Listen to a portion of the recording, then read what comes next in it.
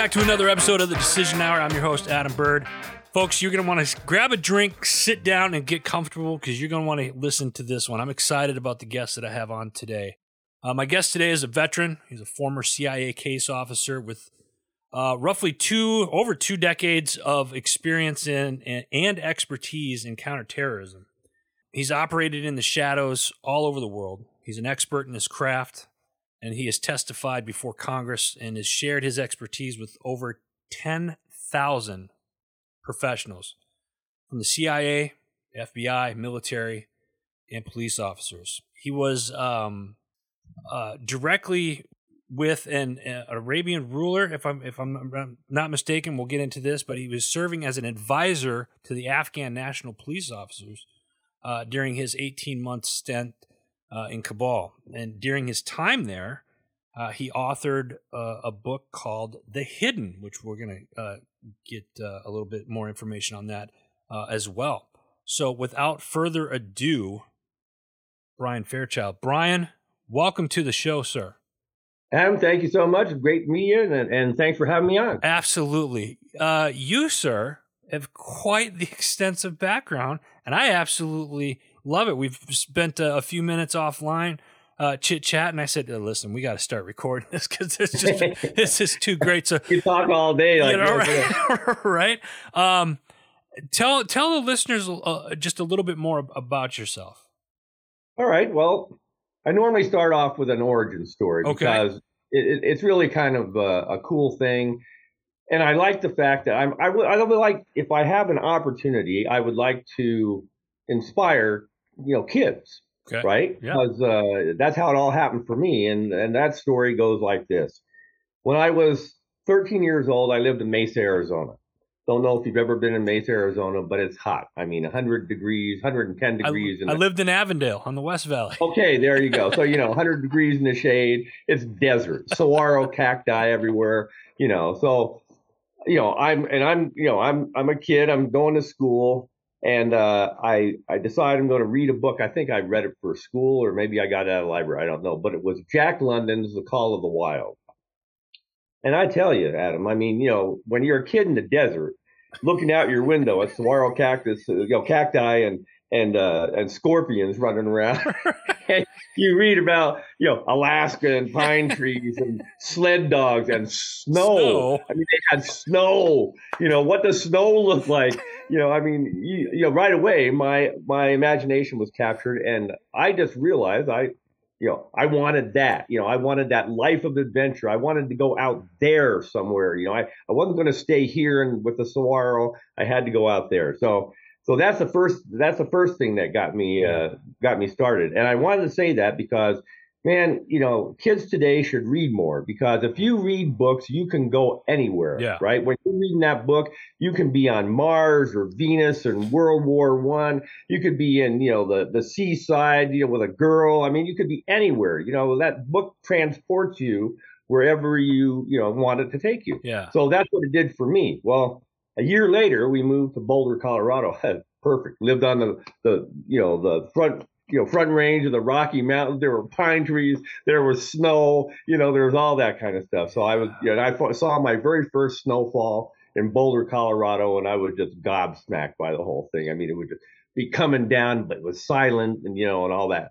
So when I was in Boulder, I went to the movie theater once by myself, and I watched the very first James Bond movie, which was From Russia with Love, with Sean Connery playing, James Bond. And everything about the movie, Adam, just captured my imagination.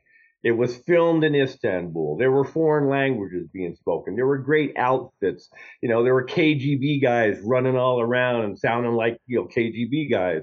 And Bond and his Turkish liaison guy would go beneath the city into these caverns and catacombs. And they had like a submarine periscope that would come up into the Soviet embassy, and they would spy on the Soviets and that sort of thing. And so I saw that, and I said, that's what I want to do. I got to do that stuff, And so I immediately got out of the movie theater and beelined it down to the Boulder Public Library. And because I can't just, once I get interested in something, I can't just sit there and wait for somebody to tell me about it. I mean, I got to go find out. Right. So I went down there and I talked to the librarian. I said, "Excuse me, ma'am, I just saw this movie and I'd really like to find out about this. Can you help me?" And she helped me. We got stuff laid out on tables, Adam, newspapers and Newsweek articles and books and that sort of thing. But no matter how hard we looked, we couldn't find anything for 14-year-old spy wannabes. So, I was really kind of disappointed by the whole thing. And in these adult books, like Ross and Wise, CIA, and, these books that are like this thick and written from an academic standpoint, I was looking through the pages, looking in the references and so trying to find something that looked like James Bond in those books, and I couldn't. Right. So I decided, well, I got to find out. So what's the next step? Well, I'll write to CIA. So I I went home and I was taking typing at Centennial Junior High School in Boulder, Colorado, and we had a format book, for letters and things like that. So I had the format book home, and so I just took out some lined notebook paper, got a pencil, and in pencil, in capital block letters, I wrote, "Dear CIA, my name is Brian Fairchild. I'm a 14-year-old student at Centennial Junior High School, and I would like to be a spy. Can you tell me how I should do that? Yours sincerely, Brian Fairchild." Well, lo and behold, I mean, I don't know if I expected to get a letter or not, but I forgot about it after about a week. But it was an important thing because, and this is another thing that I want to get across to kids: take the shot. You can think of all these great things. Oh, I want to be a doctor. I should go down and talk to a doctor. Oh no, I don't want to bother him. Take the shot. Yes. If you take the shot, then at least you have a chance. If you don't take the shot, you don't have any chance. So I took the shot. So I scratched the itch and I felt better about it. But one day I come home and on my pillow, my mom had gotten a letter and propped it up on my pillow, and I come in and it's a government envelope. Up in the left-hand corner, it's in color. It's when the government used to use the color stuff. It's a Central Intelligence Agency, post office box, whatever, Washington, D.C. And it's addressed to Mr. Fairchild, my address. And I'm thinking, oh, man, I'm in trouble now. Because the only Mr. Fairchild I had ever known was my father. Right. Right? So, so they're writing to my dad, and they're going to say, "Miss Fairchild, we really think it's great. Your son's, a nice guy, and he wants a job with us at some point. But, take him aside. Tell him to forget about this stuff. We're a busy group, and we can't be getting, block letter, pencil, things. Help us out here, will you?" So I figured that's what was going on. But I opened it at him, and I find a 2-page typed plan for me to become a CIA officer. No kidding. And so that's a cool thing right there. But the best thing was that it was written by a case officer by the name of Michael Todorovich. Now, just remember, I saw From Russia with Love. Yeah. Right? And there's Russian guys and KGB guys, Mikhail this, Mikhail that. And here I'm looking at this letter, Mikhail Todorovich. And I'm like, how cool is that? That's got to be the best name in the whole world, I can't be a spy, Fairchild, Brian Fairchild. Doesn't sound right. Bond, yeah, that sounds right like that. Or Todorovich, Mikhail Todorovich. Okay, there's a spy name. Brian Fairchild doesn't work very well. So anyway, I read it, and man, I tell you, the guy, he started out, remember where I was in life at the time. Right. So this guy decided on his own, it wasn't an agency program or anything. He was touched by this letter printed in pencil, and he was just going to give me his best advice. What a great guy. That's cool. So he says, "Brian, stay in junior high school. That'd be good to do. And go on to high school and learn as much as you can in high school and have a great time. High school can be one of the most fun experiences in your life. If you go to college, I would recommend that you take international relations or international politics or area studies." And he says, and you kind of need a foreign language. We're the CIA, we work overseas. And so, find a language that you like and get into a foreign language. And the military would be great too, if you can get into the military before you apply, for the agency. But when you're ready to accept, 6 months out, when you're ready to accept employment with CIA, contact us again. We'll bring you in. We'll give you a polygraph. We'll do some interviews, and we'll get you on board. And I was like, man, I just got an offer from CIA. I'm 14 years old. I got it made, man. I got it made. So I would sleep with that damn letter under my pillow, but I mean, the fact that Michael Todorovich, wrote a letter to me after that thing I wrote him, and to speak to me as an adult and to give me adult advice as to what I needed to do, which was exactly what I was looking for. That's why I ran down to the Boulder Public Library, Yeah. So, I mean, what a great guy. And it wasn't even a fake name. In fact, when I got into the agency, at one point I was doing an interim assignment with the Taiwan desk, and I was telling this story to people. And the guy that was my boss on that desk, he said, Mike, I know Mike. Mike Todorovich. Yeah, he's a great guy. He was out in Denver for a while. Great case officer, really great guy, So he was a real guy. It wasn't just a made up name that some clerk, took. Right. Michael Todorovich was a real case officer, and he had the grace to answer a 14-year-old's, baby-like message, and to give me that advice. And for the rest of my life, Adam, I called that the Todorovich plan. And I basically followed it whenever I got to a point where I had to make a decision.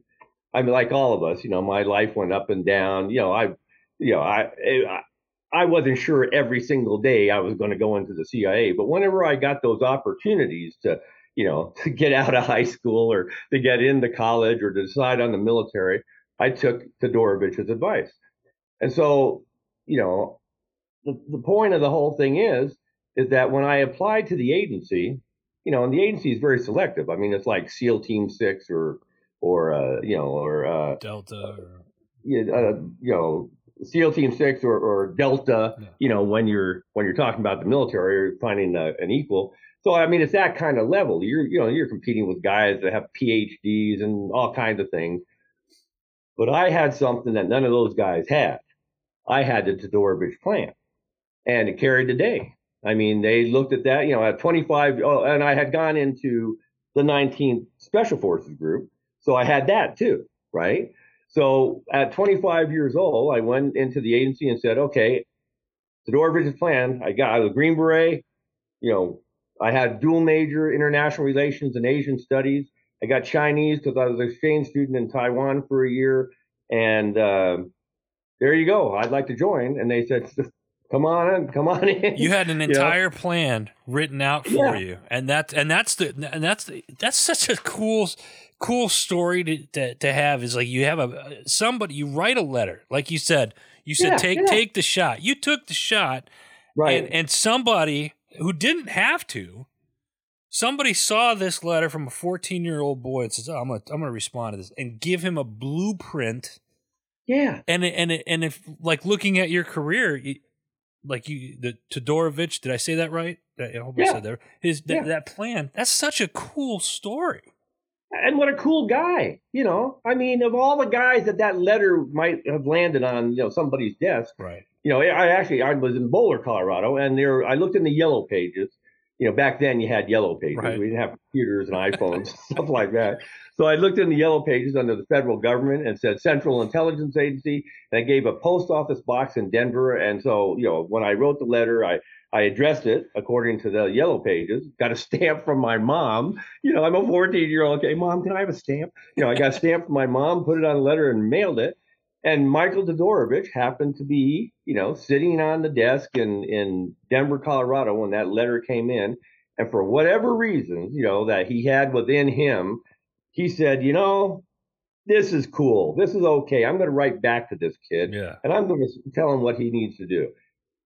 I mean, I've been trying to pay that forward ever since then, and that's why I said when we started out this, I said, I want to get to kids. So if any kids are listening to this, take the shot. Yeah. Write to the CIA, go see a doctor, whatever you're interested in.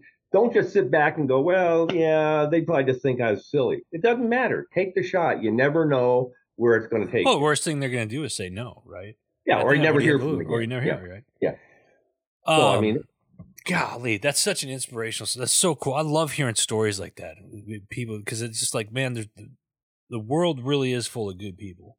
Yeah, yeah, You know what I mean? yeah, and it's good that we tell their stories. Exactly. And we try to pay it forward like they did. Otherwise we'd all be a bunch of curmudgeons and never get anything done. Brian, you talked about 19th group. I heard you say it, Yeah, and I'm familiar a little bit with them. And in my days in the military, 19th group was in Camp Williams, Utah, just south of Salt Lake there. And yeah. I did my NCO school. It was PLDC back in my day. There. Now you were telling me offline that's you were with the group in Colorado. Buckley Air National Guard. Yeah, yeah. And I think there's still there's still a section detachment there. there. Yeah. I mean it's headquartered now in the Salt Lake City area, yeah. but it extends to they got 5 states. I think there's Colorado, Washington, Virginia State. Is another. Yeah. It's scattered around. But when I got into it, I was in Boulder, and I saw that they were just creating it in Buckley Air National Guard Base. When I was a high school student, remembered Michael Todorovich. And all my friends were getting out. In fact, we were going around and we were taking the test to get into the Navy and the Coast Guard and stuff like that. And I just sort of diverted and walked out to Buckley Air National Guard Base, which was out in the middle of nowhere at that point. I took a bus from Boulder to Denver, and then found out where Buckley Air National Guard Base is and walked to it, and took the test and stuff there, and they did what they needed to do and said, okay, welcome aboard. And then then I went on the basic and AIT in Fort Ord, California, which was really cool because it was right on Monterey Bay. And then I went to Fort Benning for jump school and Fort Bragg for Special Forces qualification, phase 1 and phase 2. So that's how that all worked out. But yeah, the 19th Special Forces group, and like I said, this is my commemoration to the 19th group here. I mean, I thought if I was wearing my beret, it would look a little too much. So, so I figured I'd just wear the cap. Now, and you said you had a foreign language too. Was it Chinese? Yeah, Mandarin Chinese. Because there's different dialect, if I'm not mistaken. Pardon me? There's different dialect of Chinese, if I'm not mistaken. But Mandarin is the basic language of all Chinese. But you have Cantonese and Shanghainese and Hainanese, and all those really are, sadly speaking, are dying languages. And the language that is cohesive for the whole country is Mandarin. Okay. So, and there are 1.4 billion Chinese. So if you get Mandarin Chinese, you can speak to a whole lot of people. So when I was in college, I got into college at California State at Chico, and I took Chinese course there, and then it turned out that because I was motivated and I was really focused on it, and I was into kung fu and all that stuff at the time, and on the weekends I'd drive down to San Francisco's Chinatown and go to kung fu movies and go to dojos and watch them work out and all that kind of stuff. So when I got the opportunity to take Chinese, that was great. So then I'd go down to San Francisco and I'd try my Chinese out down in San Francisco. And then my Chinese instructor, my professor, he came up to me one day and he said, "Hey, you're the best student I have. And we've got this opening for an exchange student. Would you like to be an exchange student to Taiwan?" And I jumped at that. I took the shot, again. Yeah. And so did that, and had basically finished my Asian studies major when I came back, and I had a year to go, so I took on the second major in international relations, and finished that. So that was just right along Michael Todorovich's plan, man. Now, so for the timeline purposes for this show, we talked high school, we talked military.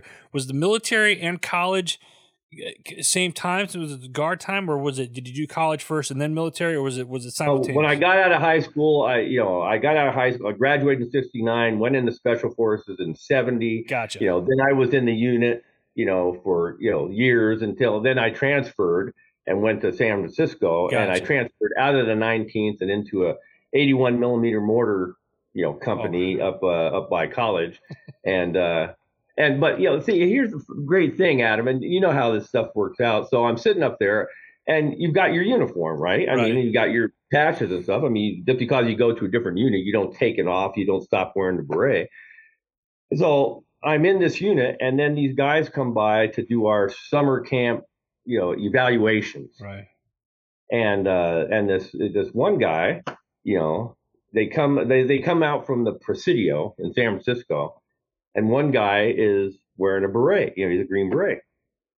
So some guys came over to me and they said, "Hey, Fairchild, Caviani over here, he's he was Fifth Special Forces, and you're the only guy here that he can really relate to. Would you mind being his liaison to the company and stuff like that for the 2 weeks that he's here?" And yeah, great. So I'd sit there and I'd talk with the guy, and he'd tell me all about his experiences in Vietnam and all this sort of thing. And come to find out, he was just the nicest guy. He's about my size. He wore a little bracelet that a Vietnamese kid, gave him, and we talked about that. And I mean, we could get into big long stories about this because he sort of went off the deep end for a while. But when he came back for the graduation ceremony, all of a sudden, all of us found out he was a Medal of Honor winner. And so, because he wasn't wearing it with his fatigues, right. But when he wore the dress uniform, he came and I mean, I was just, whoa. And he had told me these stories, right? And, you never know when you're talking to somebody, right. how much they're embellishing or anything. But I'm at the university at the time. And after I knew that, and he was a Medal of Honor winner, I zoomed over to the university library and went to presidential documents, which are pretty cool. They're all red bound books. And I found his citation, and his citation was exactly how he had told me the story had happened. So I confirmed that he was the real deal and he was not embellishing, and he really did get and he was just like John Wayne. I mean, at one point he stood up with an M60 machine gun and drew fire to himself so that the rest of the guys could escape and get down to an LZ and get out. Wow. But I mean, so that's what you take that step, and one step after another, and you meet this guy and you meet that guy, and you write to a guy, and Michael Todorovich comes back, and I mean, you just never know where your journey's going to go. Just to be a fly on the wall for a day. Walk. I just like to walk in Brian's shoes for a day, just to see what that was. I tell you what, man, it's such. And I know, I don't feel like that about myself. Right, of course not. You're very humble. I mean, and when you're in it, when you're in special forces or you're in the agency, well, everybody around you is the same, right? Right. I mean, it's not like well, there are some guys that are like walk down the hall at CIA headquarters and people like, that's him. Yeah. Yeah, we have some legends, and stuff like that. But I mean, for the most part, you're just with your normal colleagues. They've all done similar things. They've all been spies, and they've all been in the military or in combat or whatever. So you don't really think about it, in that sense when you're in it. Well, let's fast forward here a little bit. Joining the agency, getting into the agency. You're in the agency now. Can you discuss what you did in the CIA? Yeah, well, let me do it this way. Let me describe, because most people don't have any idea of what a spy is, right? But you've seen a lot of media stuff. Well,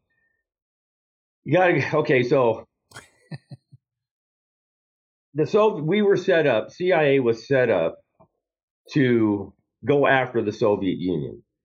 There was no CIA before 1947. Mm-hmm. So in the war years, World War II, there was the Office of Strategic Services, right, OSS, and a lot of guys, from OSS eventually went to CIA when it was created in 47. But OSS itself was disbanded. I mean, it was this great, effective organization. It was a legendary organization. It did great things. You would think that, after the war, the Army would want to maintain some kind of a level of expertise like existed in OSS. Right. But they didn't, so after 45, they said, way to go, guys. You did a great job. We don't need you anymore. Right. And then 2 years went by, and then, all the policymakers started going, the Soviets are going to get the bomb, and we've got the bomb. They're going to get the bomb, and we better do something. They're all over the world. They're starting to take over the world. They're joining with China. And, oh, man, so they created CIA to counter the Soviet Union. Now, for almost all of the CIA's history, from 1947 until 1991, when the Soviet Union went belly up, the CIA was full of spies. And a spy as defined like this: a spy at that time, an intelligence officer, a case officer, operations officer, whatever you want to call them. At that time, what you did is you went overseas, you lived overseas, you spoke foreign languages, you understand foreign countries, you understood the religions and the cultures and the history of the countries you were in, and you went to these, you went to these outposts, these embassies, wherever, because almost all of it was official cover in an embassy.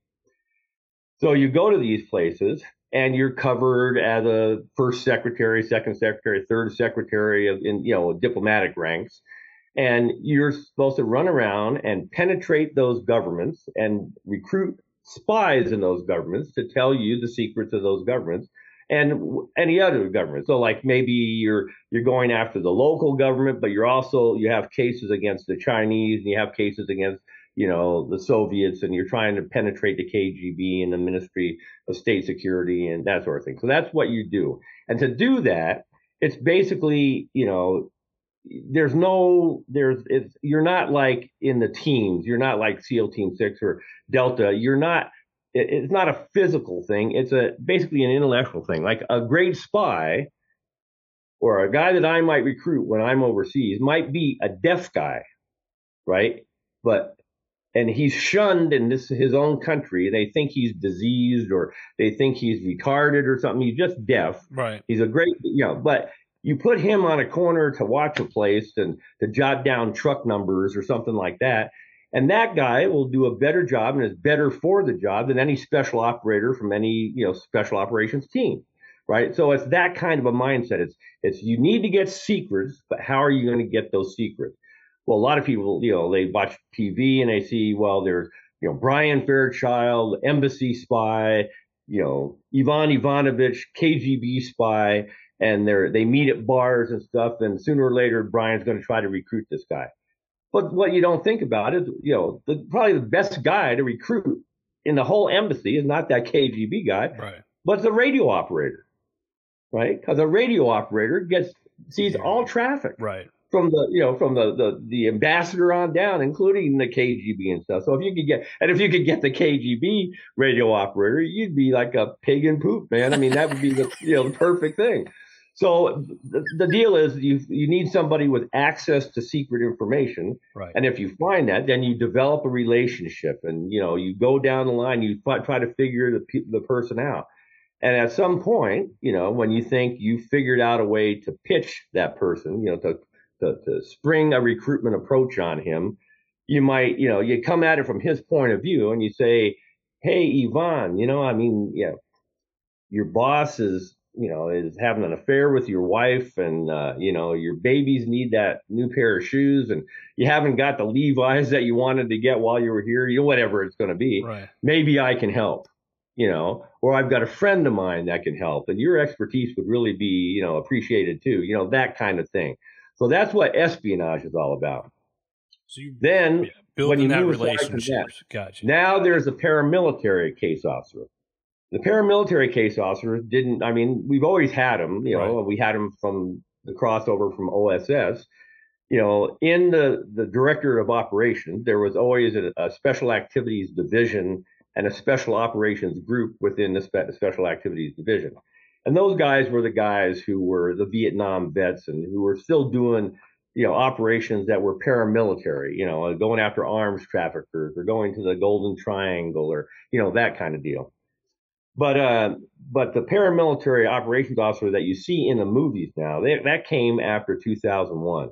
And they're just like you see in the movies. I mean, you've got your weapon, you've got your goggles, you're coming in on a helo, you're going to go after that one terrorist or that one cell, and you run the operation, capture or kill, boom, you're out of there, a successful mission, and you just keep repeating that over and over and over. So you can see there are two different things, right. They're completely separate. I mean, there's the paramilitary guys doing paramilitary operations against paramilitary targets, and then you've got spies who can do those kind of operations against anybody, right? I mean, you could be going after economic targets, political targets, diplomatic targets, intelligence targets, whatever targets you have.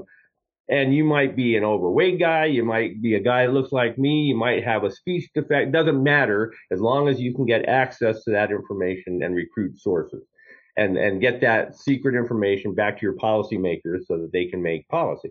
So that's sort of the basic makeup of the CIA. Does that answer your question? It does. Thank you. My next question is since there's basically I'm hearing like there's two arms. You got the paramilitary guys that are out there operating, and then you have the spies that are out there with the everyday civilians, if you will. Correct?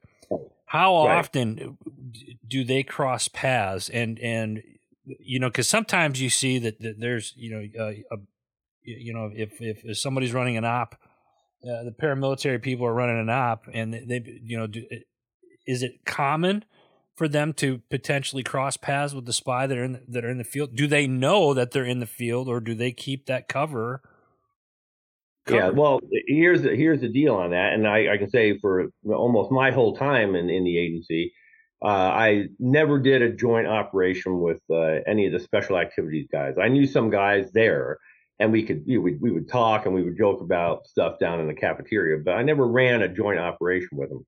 But what happened, and it's even worse, what happened was that the spies dominated CIA from the time it was created in 1947 to 1991. And then in 1991, the reason for CIA's existence, the Soviet Union, went belly up. Right. So then what? Well, yeah. So then all the spies don't have a mission anymore, and the CIA starts downsizing, and they start closing stations and closing bases and bringing people home and getting early outs and all this sort of thing. And then that wasn't happening quickly enough for them, so they started offering early out bonuses and basically saying, "We don't want you anymore. We'll give you money, leave." I mean, you guys did a great job. You won the Cold War, man. That's fantastic. But we just don't have a mission anymore, and we don't need to have guys all over the world because the Soviet Union is no longer in existence. So we don't need to be countering them at every spot.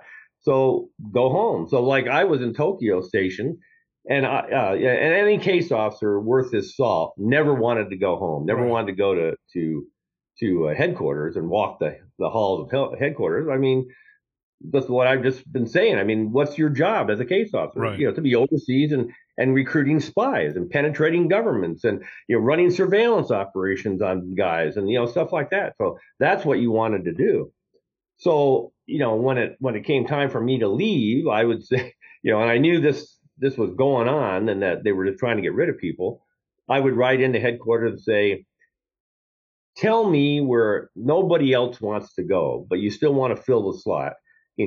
Georgetown, Guyana, I don't care. Tell me where nobody wants to go. Send me there. I'll go there. And they'd say, nah, no, Brian, come on back to headquarters. And I'd wait a little while and I'd hear, news on the rumor mill. And I'd say, hey, well, I'd like to put in for, Portugal. I hear you need some stuff going on in Portugal. And they'd say, no, Brian, come back to headquarters. We don't really need to go there. Finally, I wrote back and I said, well, look, okay, I realize I'm going to have to come back to some capacity. Send me to the farm. I'll teach other guys how to do this stuff at the farm. They finally just said, look, let us offer you this money and leave. Basically, they said, we'll offer you an early out bonus. If you want, you can take you can take your money that you paid into retirement with that bonus. You'll have a whole lot of money. You can start another whole life. That's probably what you should do. And, after fighting it for as much as I could, I just finally said, okay, great. Give me the bonus. That's what I'll do. But so from 1991 to 2001, CIA didn't have a mission, and it was rudderless. I mean, it was like your primary mission was always the Soviet Union. Maybe you had one of several primaries, like you'd have Russia, China, North Korea, or something like that. But right. You always had priorities. But now there wasn't any primary mission. There was no one thing that CIA was set up to do. And in fact, there were congressmen at the time, and one of the famous congressmen at the time was Daniel Patrick Moynihan. And Daniel Patrick Moynihan, who was this really famous, flamboyant sort of a guy, came to this guy here. This is Jim Woolsey, who was director at that time. and came up to Jim and said, Jim, hey, how you doing, Jim? You did a great job. Way to go. You beat the Soviets, beat the Cold War. You did a great job. Do we even need a CIA anymore? Do we need you guys anymore? So I mean, it was that kind of a thing. And so CIA didn't have a mission. They're, closing down things left and right. And the politicians say, we want the peace dividend, right? All that money that's been going into countering the Soviet Union, man, those politicians could use that in their constituencies. You can bet that, so it's like, give me the money, see you guys later, that kind of thing. So they all started doing that, and CIA was rudderless for 10 years until September 11th, 2001, when Al Qaeda hit. Boom! All of a sudden, the CIA had a primary mission again, and it was counterterrorism. But we're a strategic intelligence agency. We're supposed to be the premier strategic civilian intelligence agency in the U.S. government. And so when we were after the Soviet Union, we were strategic. We were global. We had to understand the Soviet Union. We had to understand the countries that they were trying to get close to. Why would they want to have this relationship with the Soviets? All this strategic stuff, right? Not tactical, going after that one guy, that one cell. I mean, this was what's going on in the world, kind of strategic. Right. But now it's nothing but this, Adam. It's just nothing but that. It's counterterrorism, Al Qaeda, counterterrorism. That's all we're going to do. That's really what we're going to do. And like, for any organization, institutions have to have certain things. You have to have a budget, right? You have to have personnel and so forth. So what was CIA situation? Well, it got a budget for counterterrorism.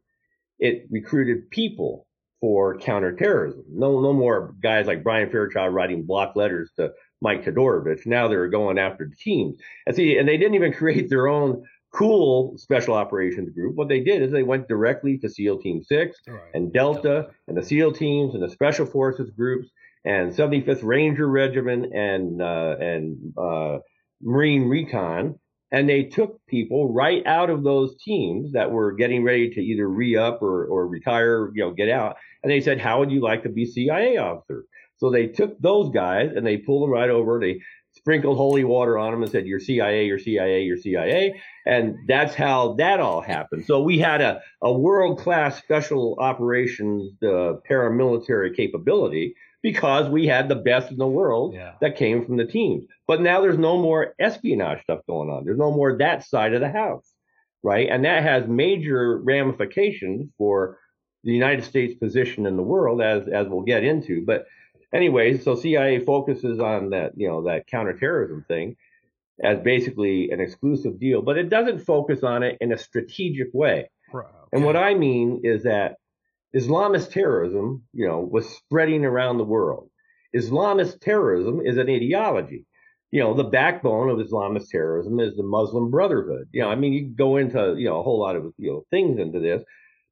But if you're going after it strategically, to try to stem terrorism, well, going after individuals tactically that might be ready to blow up a bus or blow up a shopping center or something, you can kill those guys or capture them all day long, and the thing still remains, right? Because it's an ideology. You have a whole slew of people who ideologically agree with them. There are supporters, there are soldiers, there are leaders, that sort of thing. So strategically, you would have to go after it on an ideological basis. You'd have to deal with your Muslim counterparts, say, look, I'm sure you guys agree with us, we know that all Muslims aren't bad. We know that all Muslims aren't jihadis, but we got to get rid of these jihadi guys.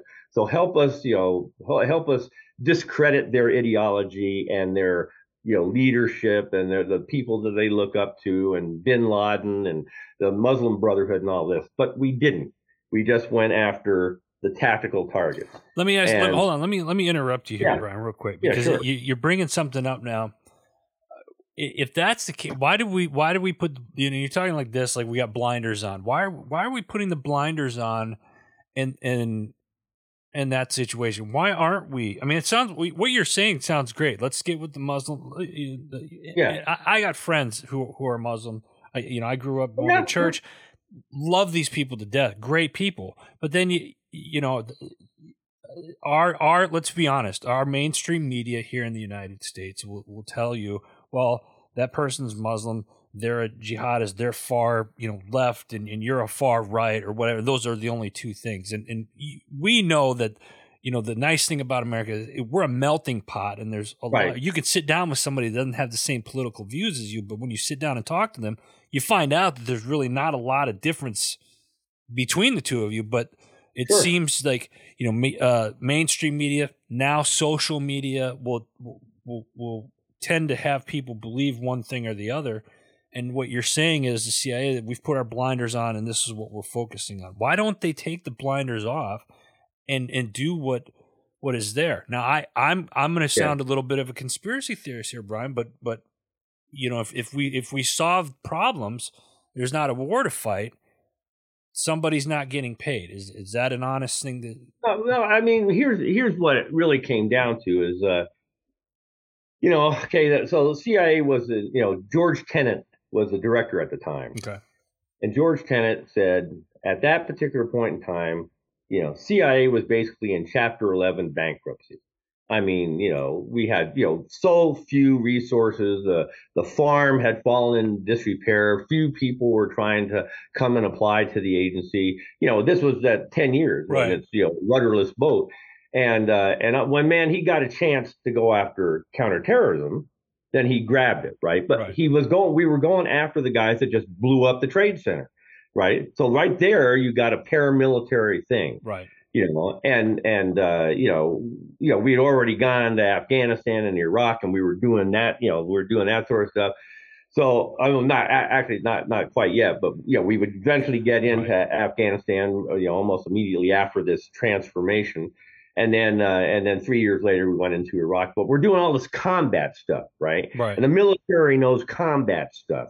And since we brought the guys over from the teams, they know combat stuff. Right. So you go with your strengths. Now I am, in part of your introduction, you said I taught over 10,000 people, blah blah blah, and I was teaching Islamist ideology, Muslim Brotherhood stuff. I'm an expert on that stuff, and but the government, didn't want to go there, and there were several other reasons they didn't want to go there. All those stations and bases that we had around the world to counter the Soviets now became liaison stations and bases to local Muslim governments, right? So let's say you're in Jordan. In Jordan, you used to have a CIA station, and we're running operations against the Soviets and the Chinese, maybe some of the Jordanians, so other Middle Eastern countries here and there. But that was basically a spy center.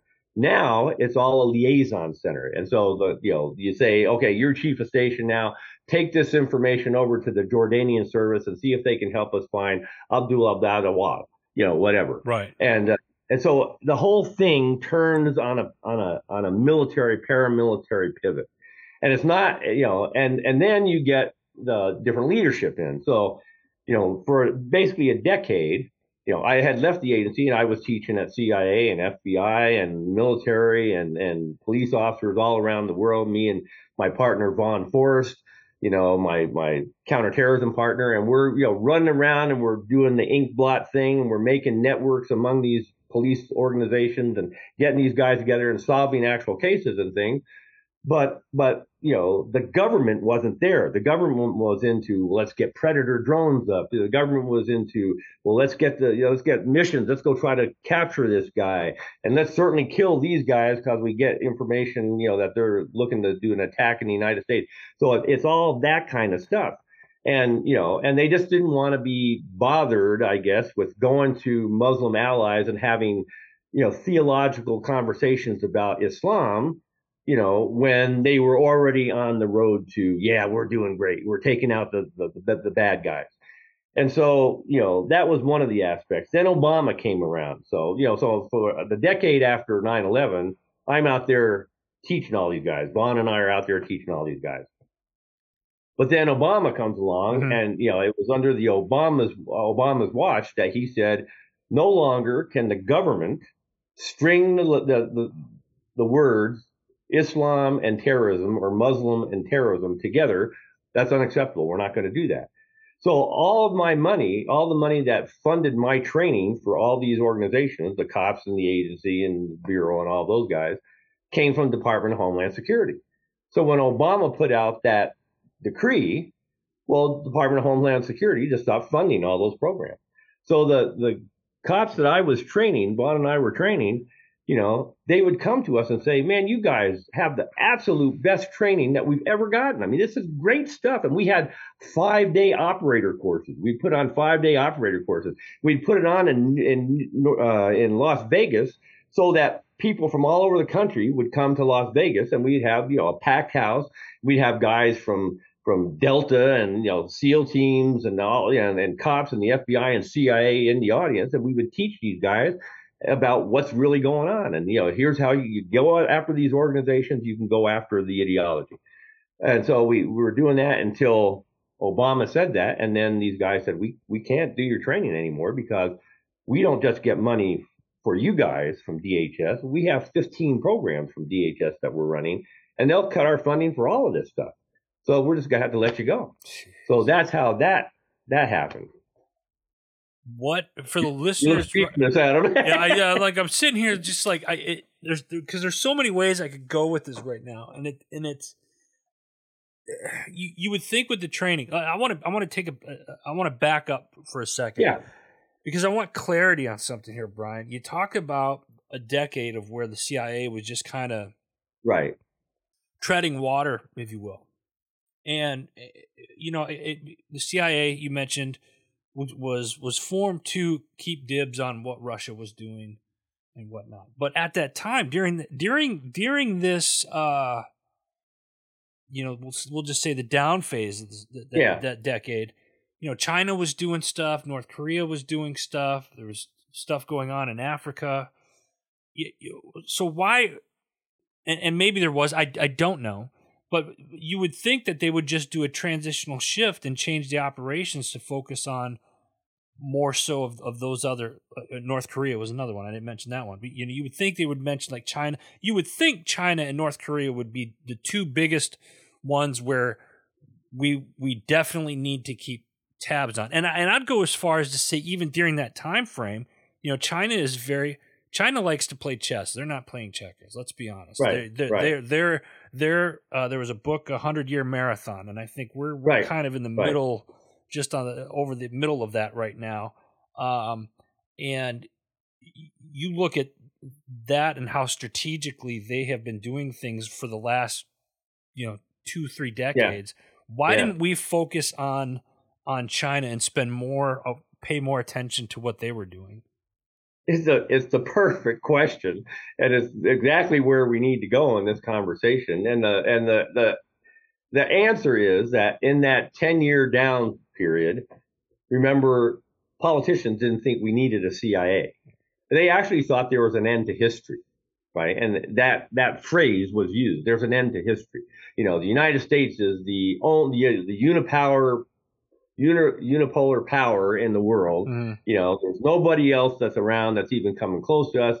We're never going to have any wars or anything again because we're the big deal now, and we'll make sure that the world is taken care of and we don't have to worry about that stuff. Right. And so they didn't go to Jim Woolsey and say, "Hey, I was kidding. We really do need you guys, and we're going to give you some money so you can keep tracks on possible threats to the republic."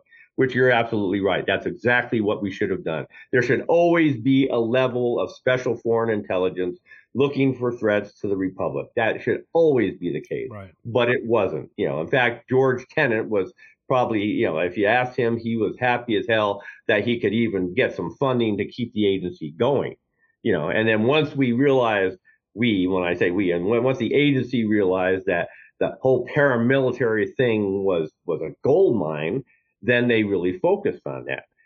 So you go 20 years down the line where the United States government has no strategic concept of the world anymore.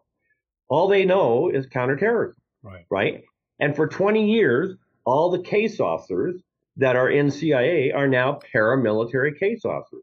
They've all been promoted as paramilitary officers. None of them, or very few of them, you still had a few out there doing China operations and stuff because all institutions are smart enough to say, hey, yeah, we're really focused on our primary mission, but we still need several $1 million to do our China stuff and several more $1 million to do some Middle Eastern stuff. They're always going to do that Right. just to keep stuff going and getting more money. And even if they don't use the money for those operations, they can move it over to counterterrorism.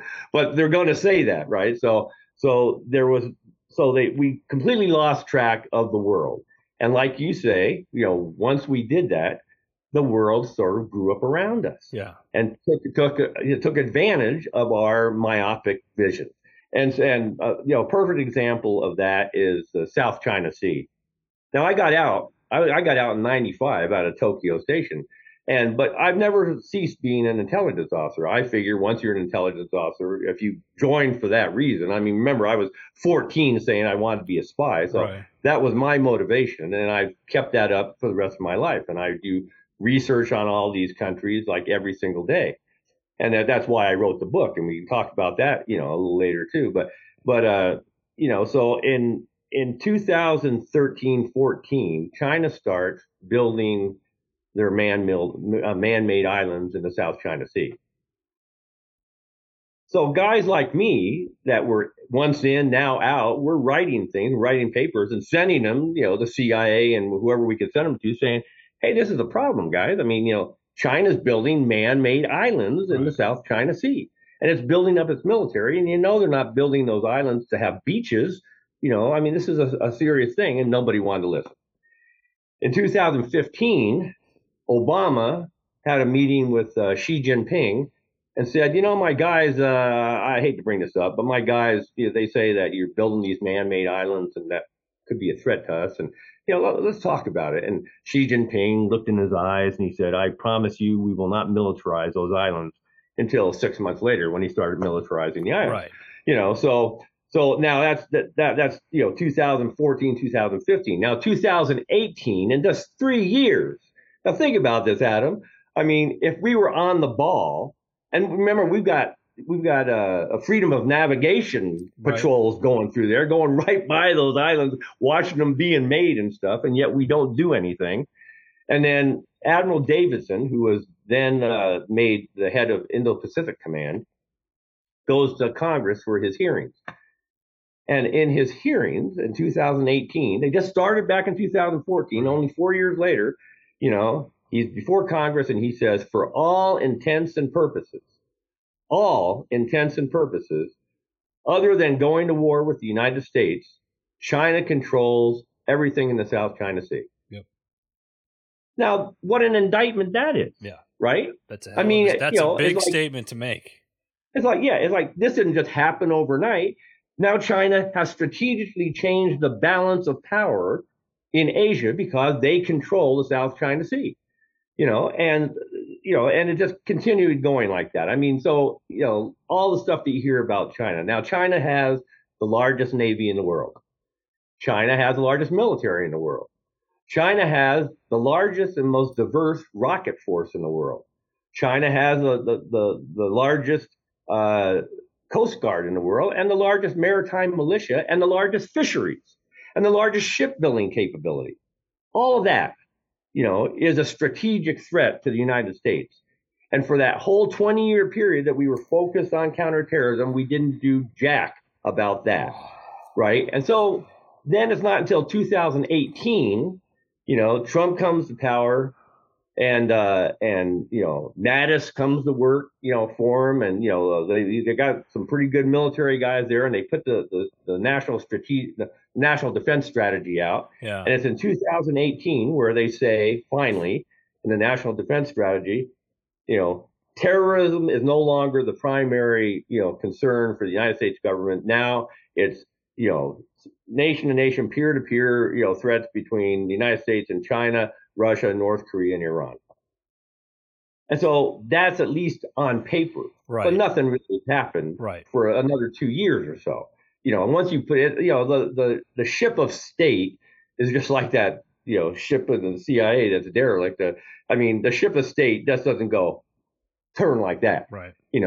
You get the idea out there. Yeah. Things are changing, and the ship of state starts, Well, here's the thing. And after 10 years or so, the ship of state, gets to a point like this, and you start actually doing something. But it was 2018 when they finally said, this is how it is. And we're still just trying to respond to that now. Why is it taking so long for us to respond? There's still people who don't believe China's a threat. And you don't have to look any further than a week or two ago when Xi Jinping came to San Francisco, right?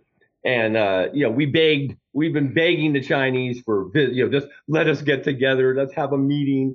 We haven't been doing any policy, and in fact, I can make a pretty good argument that Biden has basically ceded the South China Sea to the Chinese. But the point that I was going to make was that a whole bunch of Fortune 500 guys met with Xi Jinping in San Francisco after we had our official talks with Biden and stuff, and these guys were giving Xi Jinping, who is a human rights a terrible guy in human rights, right, practicing genocide against the Uyghur race, and any other religion in China, and anybody who just doesn't agree with Chinese Communist Party beliefs, and they gave him a standing ovation. Right? So you can't say that there's a big consensus in the United States that China is the enemy and we've got to do something about it. And Biden has been doing everything he can to appease the Chinese ever since he got into power. He has repeatedly said, I don't want confrontation. I don't want war. I don't want Cold War. Come on. I just want us to be competitors. Brian, you're eating that up with a big spoon at them, and they're taking advantage of us every single day. Oh my God, Brian! It's like, let me. Maybe I should ask. Maybe this is the question I should ask. Does China run the world? Well, it's getting to where it runs the world. I mean, if you look at, here's even the worst part, Adam, and it just goes on from here. And this, and the thing that I like about just saying this stuff is it's apparently obvious that the points I'm making are true. Right. But you might have heard people in government, recently saying things like, well, China and Russia and increasingly Iran or increasingly North Korea, depending on who's talking, are like getting together, and that could be a complication for us. But the fact of the matter is, there's a new axis of evil. Yep. Right, and the new axis of evil is an anti-American military bloc led by China. Right. And I wrote this paper back more than a year ago, and I sent it to everybody I could think of. And it was actually called The New Axis of Evil, the anti-American military bloc led by China. And I make the case, over a year ago that, China, Russia, Iran, have been doing joint military, patrols, naval patrols, air patrols. Of course, the Chinese and the Russians are together. They're doing all kinds of patrols, even up in the Aleutian Islands, North Korea, Iran are supplying, Russia with weapons for the war down in Ukraine, and what they do as the new axis of evil, they're bonded and they all share the same ideology, which is let's unseat the United States from being the world leader so that we can take over. Right. And they say this, right? They actually say it. Yeah. So it's not like Brian Fairchild's making this up. I mean, they actually say this. And so, yet we Biden at least treats the world scene today as though North Korea and Iran and Russia and China are separate problems. And that when we regard China, we've got 10 years to catch up with them. That's what he says, in his formal policy documents. But they're not separate problems. They're a bonded anti-American alliance, which are doing things against us every single day, right? And they create crises on their timelines, at their behest, that will deplete our resources and send our resources to the four winds. Right. And one of the best examples right now is what's going on in the Middle East with Iran and the Israel war in Gaza. No sooner had that started that, the Iranian leadership and Hamas leadership went to Russia and had a big meeting. Yeah. It was a done deal. My belief is that the new axis of evil wanting to separate American capabilities and resources, you know, had Hamas attack Israel on October 7th, knowing that we would have to respond and that we would use up a whole lot of our precious resources and get really involved in a situation that's really difficult, and they could bring the whole world against the United States because Israel's pounding, Palestinians, and they know how that always works out. So that's what's actually going on. There's a new alliance, and and unless the United States government addresses that alliance as a anti-American bloc working against us every day, rather than separate problems that we might be able to work on separately, we're going to just keep going down and down and down. Right. And my gut wants to say follow the money, because you look at, I'm not going to say who, but you look at certain. Well, yeah, I know exactly where you're going. Political leaders. Yeah. In our government, you look, and if you follow their money, you'll see where their ties are. Now, and listen, don't take my word for it. Look this up yourself. Everybody, 99% of this country carries around these little pocket computers called cell phones now. Look it up. You're sitting there flipping through crap, wasting half your day anyway. Look some of this stuff up and educate yourself. Yeah, education is something that's not a real problem. Thing. I know. I'm probably going out on a limb saying that. But there's obviously a reason for this. Right. But even without knowing full well what that reason is, there's a reality. Right. And the reality is that this is what's going on in the world. And it doesn't matter what Biden says or any politician says. Right. This is what's going on in the world. And, look at what happens. If, all of a sudden, the new axis of evil will get together and say, well, hey, let's cause some problems for America up around North Korea. So North Korea will lob missiles over Japan, and they'll threaten this and threaten that and say maybe they're going to have the next nuclear test. And we send assets up there. We send 2 battle carrier groups and we'll quell things down, And then stuff happens over in the Middle East, and we've got like 58 vessels over there now, and a Marine Expeditionary Force, and all this kind of stuff. Taking our resources yet again and putting them somewhere. And then we're trying like hell to try to figure out where we're going to get the ammunition and the 155 millimeter shells to give Ukraine, because we're running out of stuff, and we've taken it out of our own ammo dumps and given it to them. Now we don't have enough if we get into war. And then what happens, Adam? If when all this is going on and they've separated our resources and our attention and our intelligence concepts and our assumptions about the world, and they walk on Taiwan. Well, I think that's the plan. I think that's been the plan. There's no strategic concept in the United States anymore. I think that's been the plan for the last 6-7 years, is they want to take over Taiwan. So what I say, about strategy, and people say, well, what can we do about this? Don't be so pessimistic. Well, you got to be pessimistic. But there are things that you can do. And one thing is that the United States has to have a plan, a strategic plan for the world. See, we don't understand ourselves, and the policymakers that sit in Washington today, they don't have any idea of really what our vital national interests are in the world. Right. Right. I mean, people will throw out, obviously Europe's important. And well, what about Europe's important? And what about Europe's important that requires the United States to intervene with how much money? See, that's when you start to talk strategy, when you start answering these questions, right? And if you go after if China goes after Taiwan right now, well, first, is the United States going to respond? And if it does, how is it going to respond? And where are you going to bring those assets to go to Taiwan? Are you going to take them out of the Middle East? And if you're going to take them out of the Middle East and you didn't need them there to begin with, well, why do you have them there? Right. See, these sorts of things. And then from what budget are you going to take things to go after Taiwan? And how far are we going to go? And, we can't really get close to Taiwan because China has so many missiles. And here's a fact that probably most of your audience doesn't know. In 2021, the U.S. Army wrote a report. They said the People's Liberation Army Rocket Force is the most diverse, expert rocket force in the world.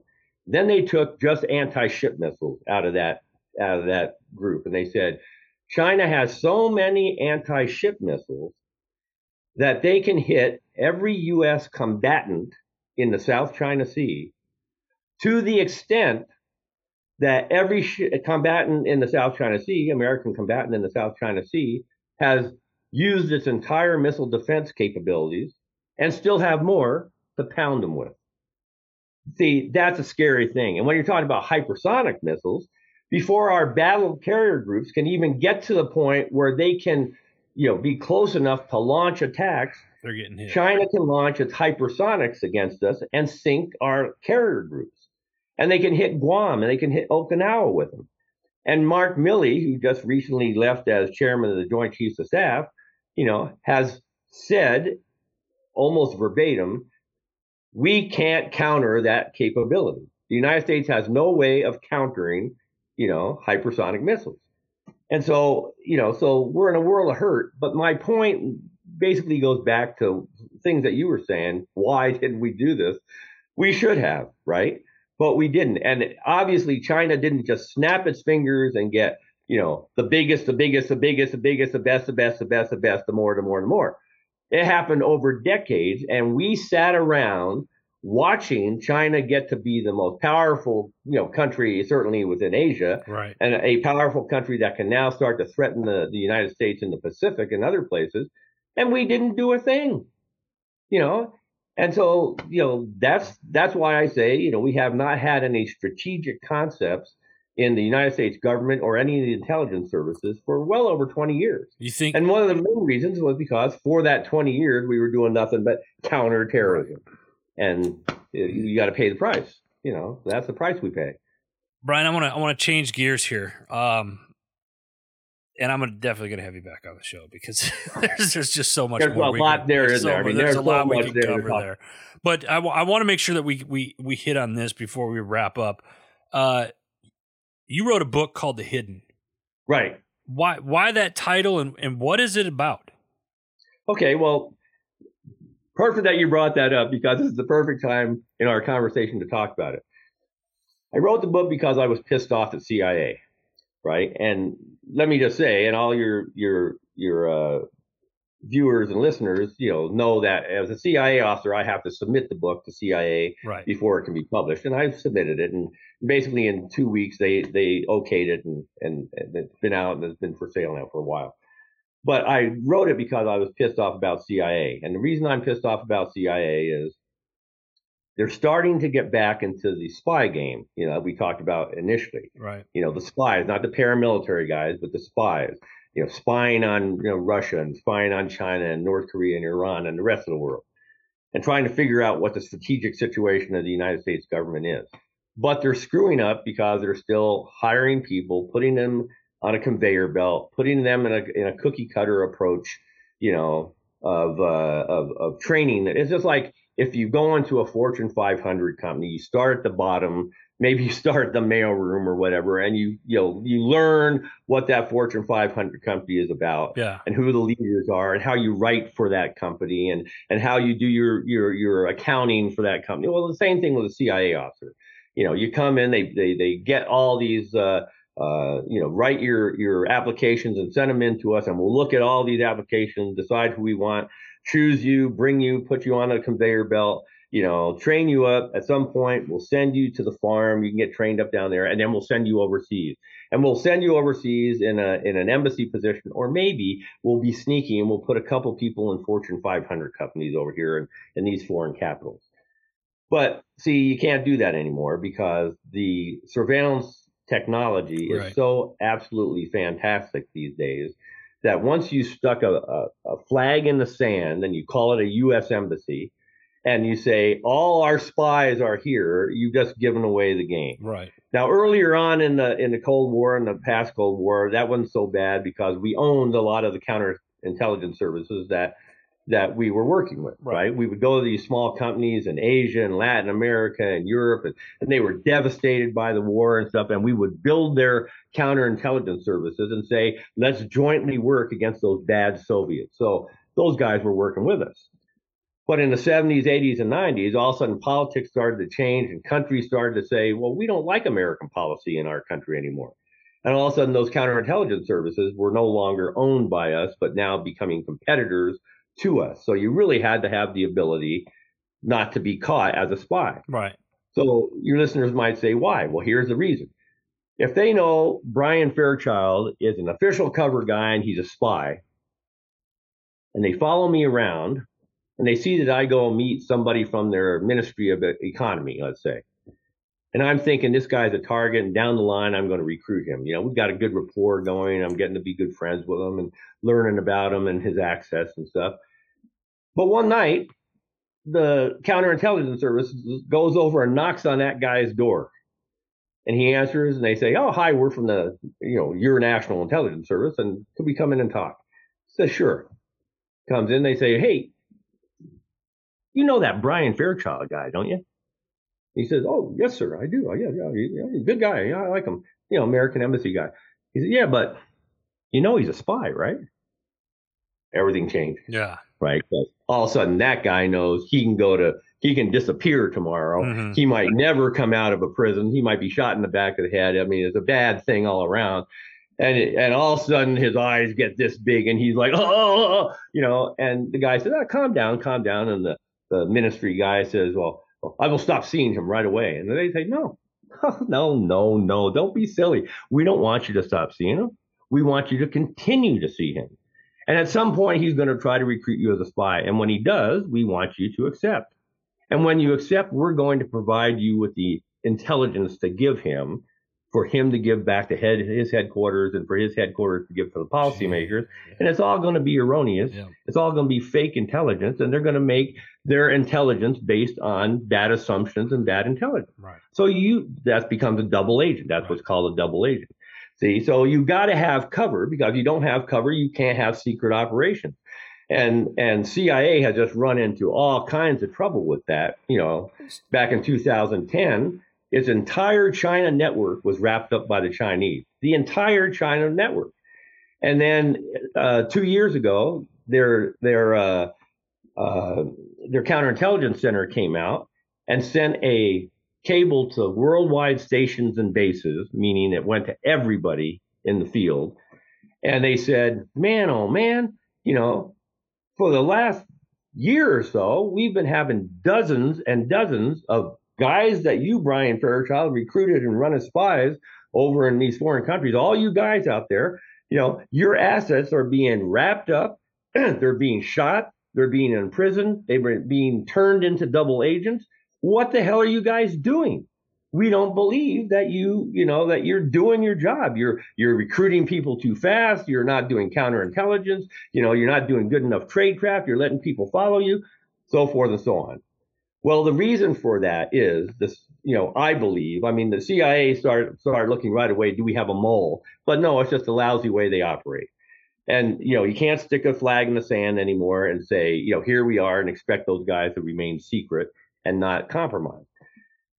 So, let me give you just an example of one kind of technology. You've heard about CCTV and all that kind of stuff, and it's just everywhere, right? Yep. In fact, the CIA itself said 30 countries can surveil our officers overseas without ever putting a real live person against them through technology, right?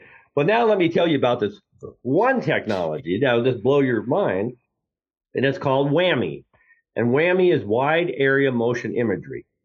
And WAMI is a small package that you can have on a Cessna aircraft, you can have on a large drone, you can have on a satellite, you can have a whole lot of different ways. It's not a huge thing. It's not a room-sized thing. And you can have it on a private Cessna. And you circle the city. Say you're circling Washington, D.C., and it continually circles, and a cone of digital photography goes down and basically covers that whole city. So as you fly around the city, that cone is constantly recording all movement in the city. Right. All the time. All movement in the city all the time.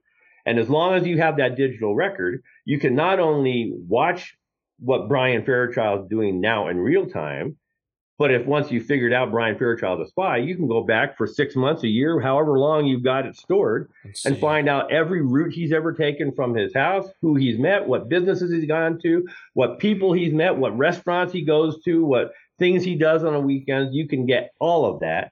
So how in the hell can you have an official cover guy stick a flag in the sand, put your people there, and expect them to get away with secret operations? You can't. Okay, this cues up the book again. The title of my book is called The Hidden, and that title refers to remaining hidden below China's surveillance capability. And you can't do it like I've just said, CIA does it, right? You can't do it that way. So you have to have a radically new way of doing it. Now, I told you earlier that I've been both non-official cover and official cover. Yep. Non-official cover is best because you don't have anything to do with the embassy, or you're not supposed to, or any military installations or any U.S. government connections at all. You're supposed to be out there in the middle of the population. Nobody's supposed to figure you out.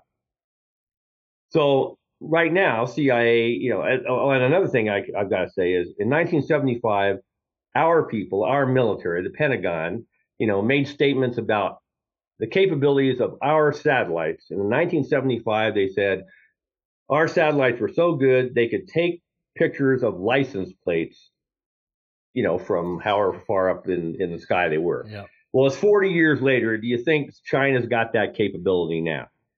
Irrespective of whammy and all that sort of thing, they've got one of the most active space programs and satellite, recording surveillance programs in the world.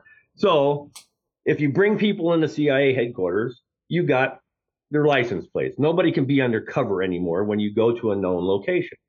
Now, have you ever been around CIA headquarters, Adam? Have you ever been back in Northern Virginia or whatever? I've been around it. I haven't been on it or anything like that, obviously, but okay. Well, there's two.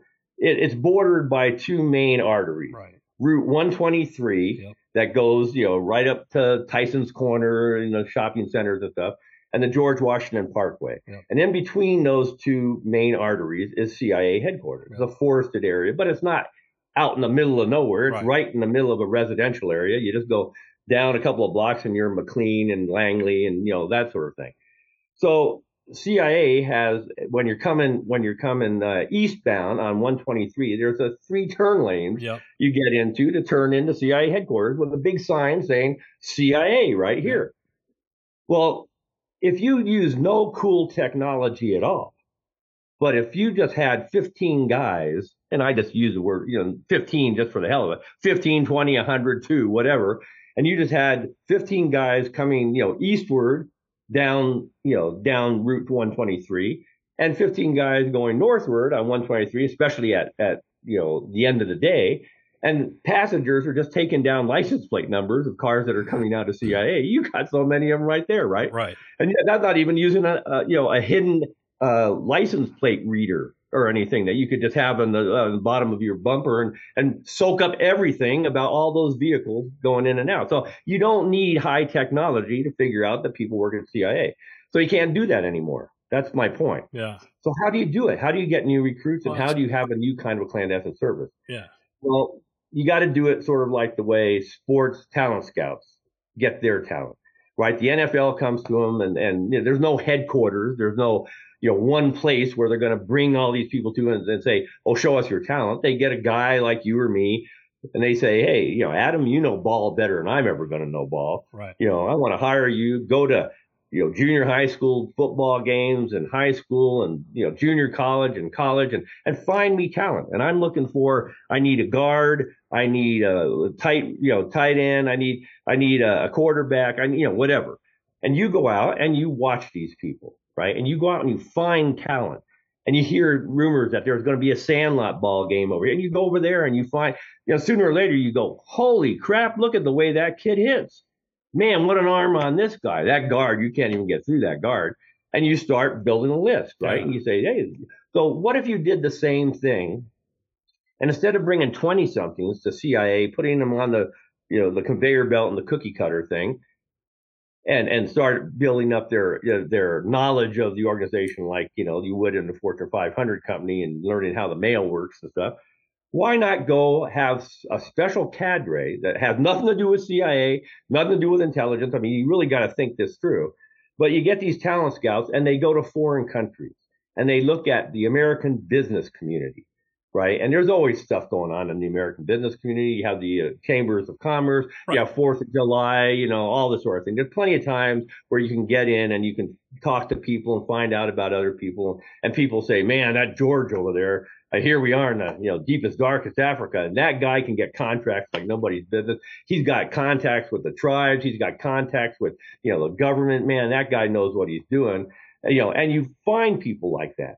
And then you do the big search thing that we can do now with AI, and you know everything about everybody's life almost instantly. Right. And you find out that old George over there was in the 82nd Airborne back when, and he did 2 tours in Afghanistan. He's got a bronze star with a V device for valor. And you find out everything that I can find out about this guy indicates that he's a loyal American, and he's just doing his best to be a businessman and make a life for his family. Right. In fact, he's married to a local. And in fact, the local he's married to has a cousin in the government, that kind of thing. Mm-hmm. And you wait for old George to come back to, Virginia or wherever his home base is for a vacation, and you approach him and you say, "Hey, George, my name is such and such. I represent an intelligence organization here in the United States, and I've got a proposition for you. Would you like to make a contribution for your country?" And you take it from there, right?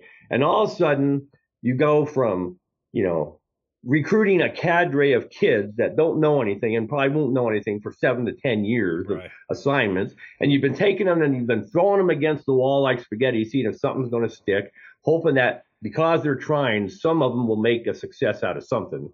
And you go from that to recruiting guys who already have networks, friends, relationships, understanding of the politics, the whole thing. Yeah. And you only need a few of those guys. You need a lot of the young 20-somethings because only some of those guys are going to succeed. So as you're throwing the spaghetti against the wall, you got to have enough spaghetti to throw against the wall.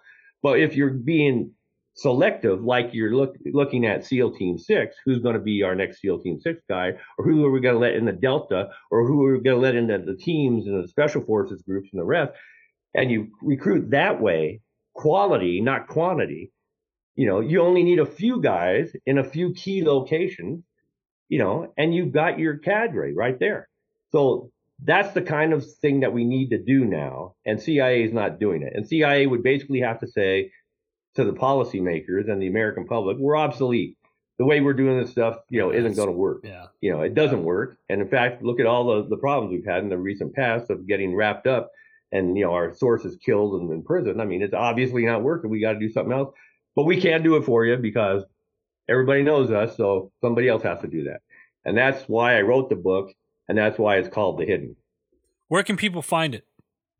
Oh, you can go to brianfairchildbooks.com. You can go to freehiddenchapters.com, and it'll take you to my website. It'll take you right to the chapters, and you can read the summary, the prologue, and the first 2 chapters absolutely free. And the first 2 chapters cover a lot about what you and I have just been talking about, Adam, about how one thing that will wake people up is how, you and I talking in American politics, whether you like Trump or you don't like Trump or Biden or whatever, that's 2 Americans talking. We can do that sort of thing. We can call each other names. But when you read about how an enemy thinks about you, that all of a sudden perks you up. Oh, bastards. That's what they think about us.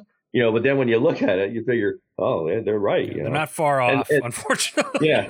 And you see that, and the United States of America now, I mean, there's so much dysfunction and division and polarization between us that we've basically we've removed the united word from United States of America. Yeah. There is no United States of America now. There's a dysfunctional States of America or polarized States of America, but you don't have a United States of America.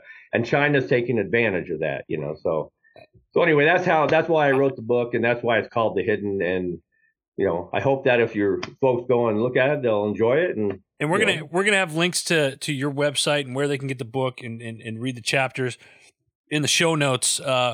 Fantastic. But below here, folks. So, God, Brian, I'm on time. I have to go, unfortunately. But we're gonna have you back on because there's so much more I think we can cover. But I got one more question for you. Sure. You're on a show called The Decision Hour, and we make decisions every single day. Name a time in your life where your feet were on the line and you had to make that decision. What was it, and what was the atmosphere like? Well, actually, there are several, and certain ones come to mind, and one of them is a little funny. I was in Afghanistan, and I was living in a place called Green Village. I lived outside of the green zone and worked outside of the green zone with Afghan intelligence officers. But I lived in this place called Green Village, and it was like 6 o'clock in the morning, and I just gotten out of the shower and I'm naked, and all of a sudden, boom! The bad guys blew up the main gate, and the blast, the blast, knocked me back a little bit, but I'm naked, right? And all of a sudden you hear, so not only did they blow the gate, but the compound is being infiltrated. And so, I mean, it's kind of funny. It's like, well, I could like stay naked and go hide in the shower, or I guess I'll throw on my pants and I'll try to get into my boots and throw this shirt on, and I get my M1 and down the stairs I go, and then there was a little defensive position down the stairs, and my Afghan Afghan assistant, an American Afghan assistant who was my interpreter and stuff, he goes and peels off to one of them, and I go and peel off the other, and we're ready to go, but it's like, boom, I'm naked. What the hell? What I do? So it's not all this really, you see in the movies, you're going down the patrol and bing, bing, bing, okay, red one doesn't know, not that, boom, oh fuck, what do I do now? Oh shit, where's my pants? And then that's the thing. Like, God, I really don't. I know I came into this world this way, but that's not how I was expecting to leave. Yeah, I might very well leave like this. And then there's another one I can remember is airborne. The first jump, and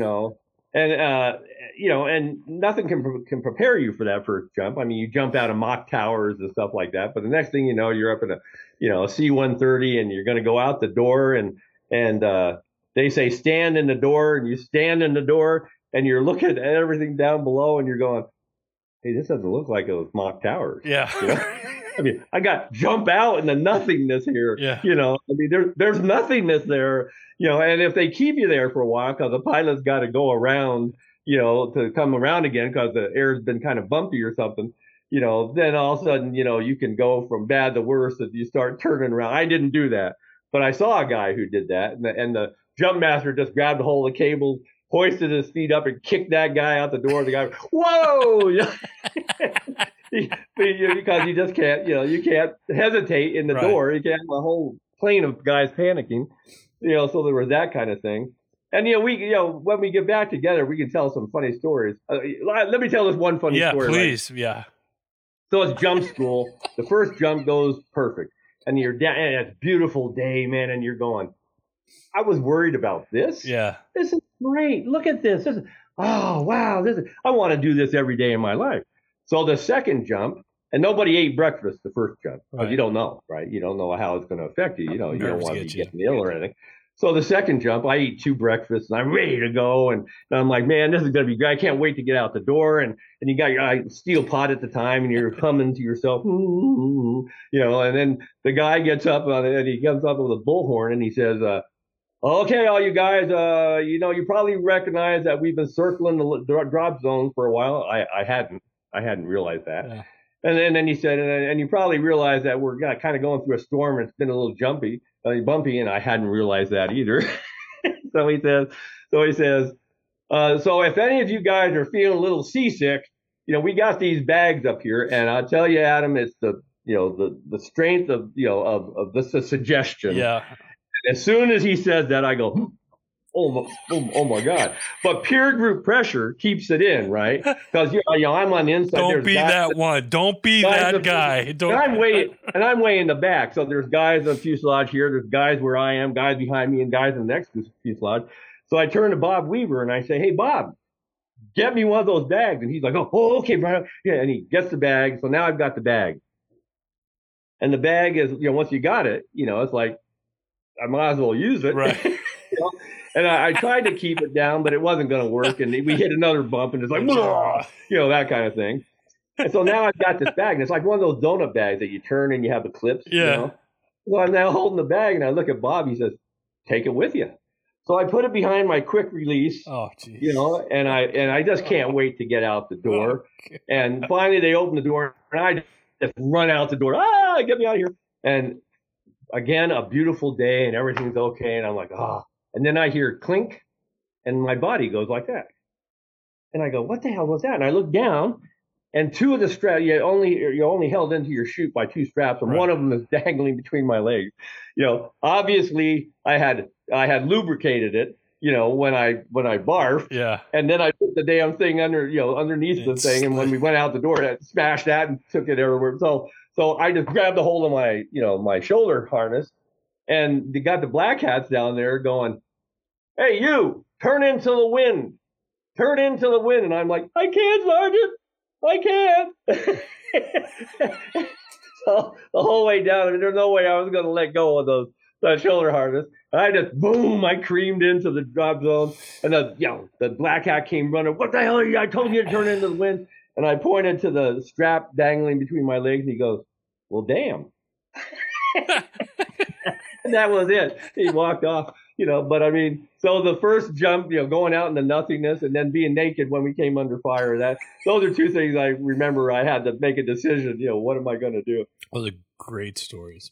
Brian, I listen, man, I really appreciate it, sir. I've had an absolute, just a fantastic time with you today. And I can't thank you enough. Thank you for your service to our country. Thank you for everything that you do. Thank you for continuing to educate people on what is going on in the world and why we need to pay attention to what's going on. So, my pleasure, Adam. My pleasure. And let's get together again, and we can talk even, not on your program. Absolutely. Talk to you and I. And we most certainly will. Folks, all right, sir. That is all the time that we have. Brian, thank you again. I'm going to have Brian's contact information where you can get his book and his website in the show notes below. Before we let you go, make sure you check out our parent company, Heroes Media Group. Simply go to heroesmediagroup.com. Check out all the great shows and articles that are going up there. Until next time, you've been listening to The Decision Hour.